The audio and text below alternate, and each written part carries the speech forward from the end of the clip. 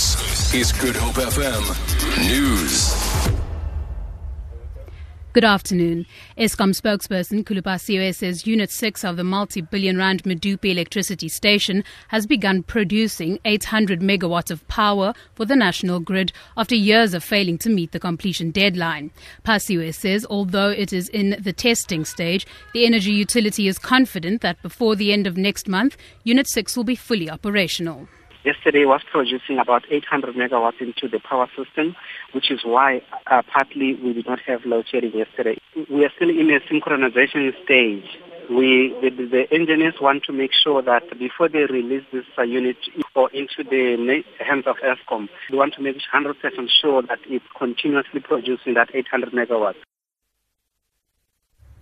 The Justice Department still has to decide whether to appeal against the court ruling ordering that Clive Derby-Lewis be released on parole. Judge Selby Bakwa of the High Court of Pretoria has upheld Derby-Lewis's challenge to Justice and Correctional Services Minister Michael Masuta's decision to refuse his parole application.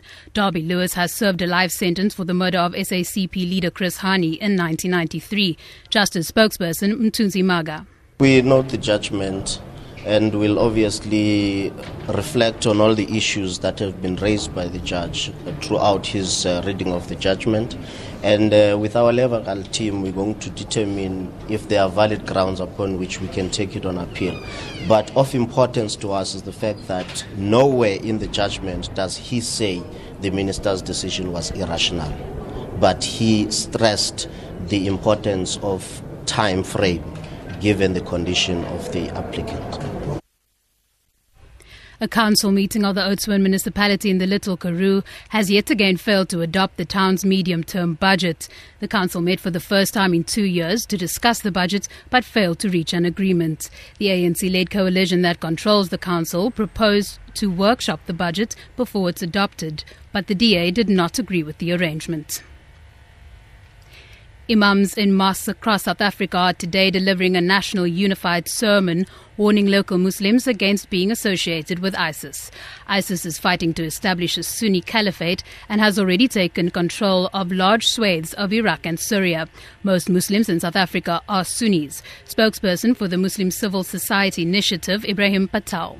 ISIS has absolutely nothing to do with Islam and Muslims. ISIS is a terrorist organization. Muslims in South Africa have a long history of peaceful coexistence with their fellow religionists from different faiths. ISIS has been designed to create anarchy and confusion in the Muslim world. And finally, a regular patron at a Washington, D.C. restaurant has left a tip worth 20,000 rand on a bill of over 1,000 rand. Blue 44 is well known in the U.S. capital for its gumbo, a traditional southern dish that can include seafood and chicken. CNN reports that the regular was so impressed with the gumbo that he ordered more to take home and left a $2,000 tip on the $90 bill. For Good Hope FM News, I'm Danielle Buzet.